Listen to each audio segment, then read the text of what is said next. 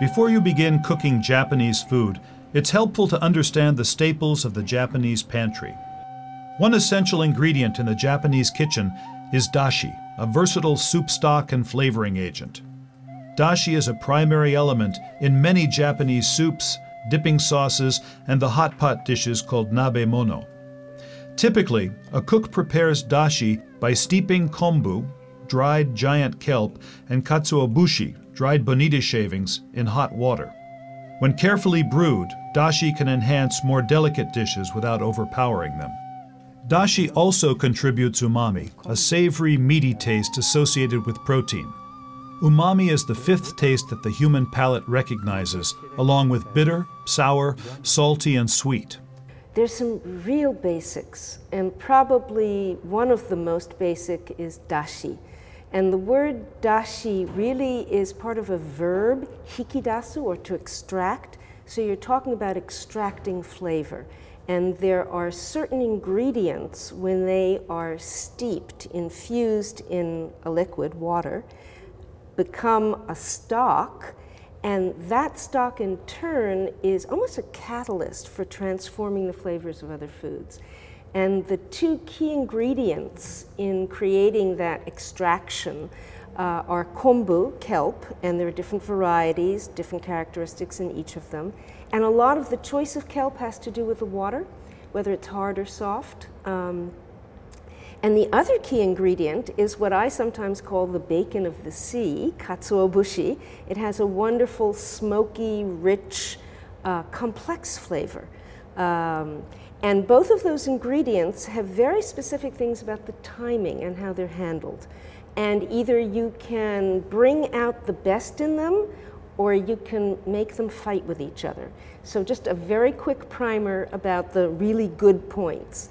Kombu is very heat sensitive, and the higher the naturally occurring glutamates in the kombu, the more you need to let it sit and become acquainted with its water before you treat it to any measure of heat. Certain kinds of kombu, you really need to soak a minimum of 10 minutes, perhaps more like 20 or 30, before you would even scare it with heat. Then a very slow, gentle extraction of flavor, usually to the point where you're just beginning to see bubbles break on the edge. Depending upon your heat source, if it's electric, you have to actually remove the pot, or if it's a flame, you can turn it off.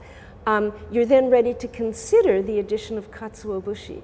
And katsuobushi is usually flaked before you get in the kitchen. When I first came to Japan, the old-fashioned way, people would have the blade, and you'd wake up in the morning to the sound of the fish scraping against it. But now most people will buy flakes, and there are excellent flakes out there. Miso is another product that creates umami in Japanese cooking. As with many other Japanese ingredients, miso is a product of fermented soybeans.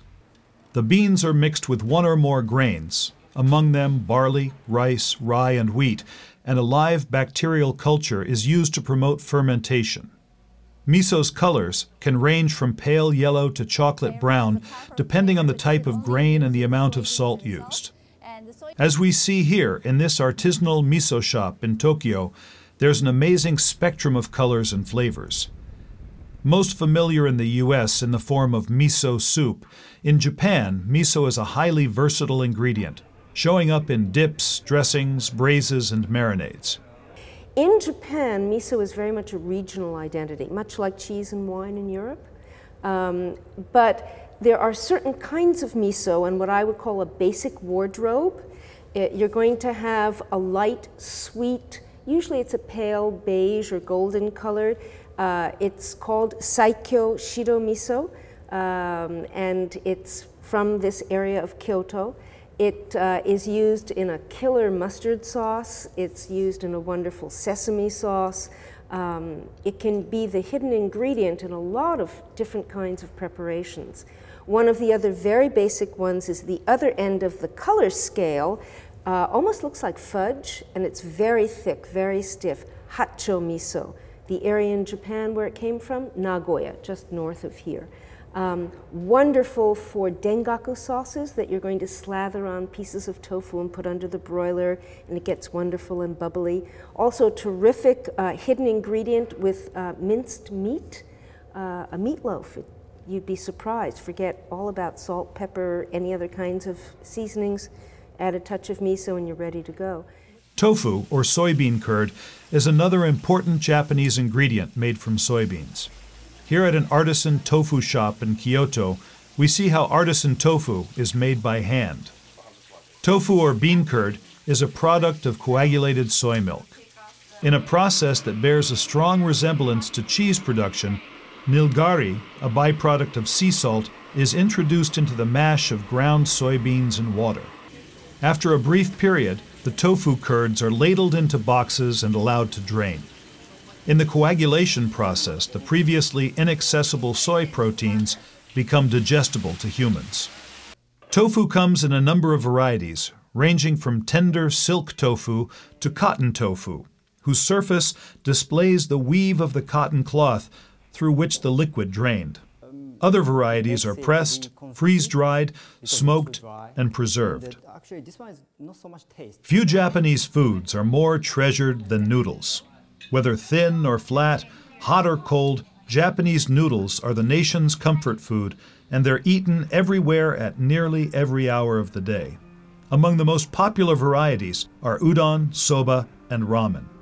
Served both chilled with dipping sauce or in a hot broth, soba noodles are found in both fast food, inexpensive settings, as well as high-end restaurants. Slender, mushroom-colored, lightly flecked soba noodles have a pleasant nutty flavor and are made from highly nutritious buckwheat flour. Those that are made of pure buckwheat flour are known as silk-cut noodles, but often varying amounts of wheat flour are added to keep the dough from crumbling. They're available dried and frozen, but are best both in taste and texture when they're fresh. At the Sharashina Soba restaurant in Tokyo, buckwheat flour is still ground, kneaded into a dough, rolled out, and then cut into noodles by hand each day. It's a laborious process, but as the chef tells us, when the restaurant patrons slurp up a steaming bowl of his duck breast and scallion soba, they notice the difference. Thick, glossy udon noodles made from wheat flour are great favorites in the south of Japan where they originated, and are particularly popular in Osaka. Traditionally added to a lightly flavored broth, they're also eaten cold and in braised dishes. Lightly cooked toppings are chosen to reflect the seasons and to balance other ingredients. Udon noodles are far heftier than soba noodles and are available in a wide variety of lengths and thicknesses. In cross-section, they can be round, square, or flat. Here at the Hanamaru Udon Noodle Bar in Tokyo, customers of all ages devour big bowls of thick white noodles floating in a hearty broth and adorned with braised beef. Ramen, based on Chinese wheat noodles, entered Japanese cuisine after World War II as an inexpensive way to feed a hungry population.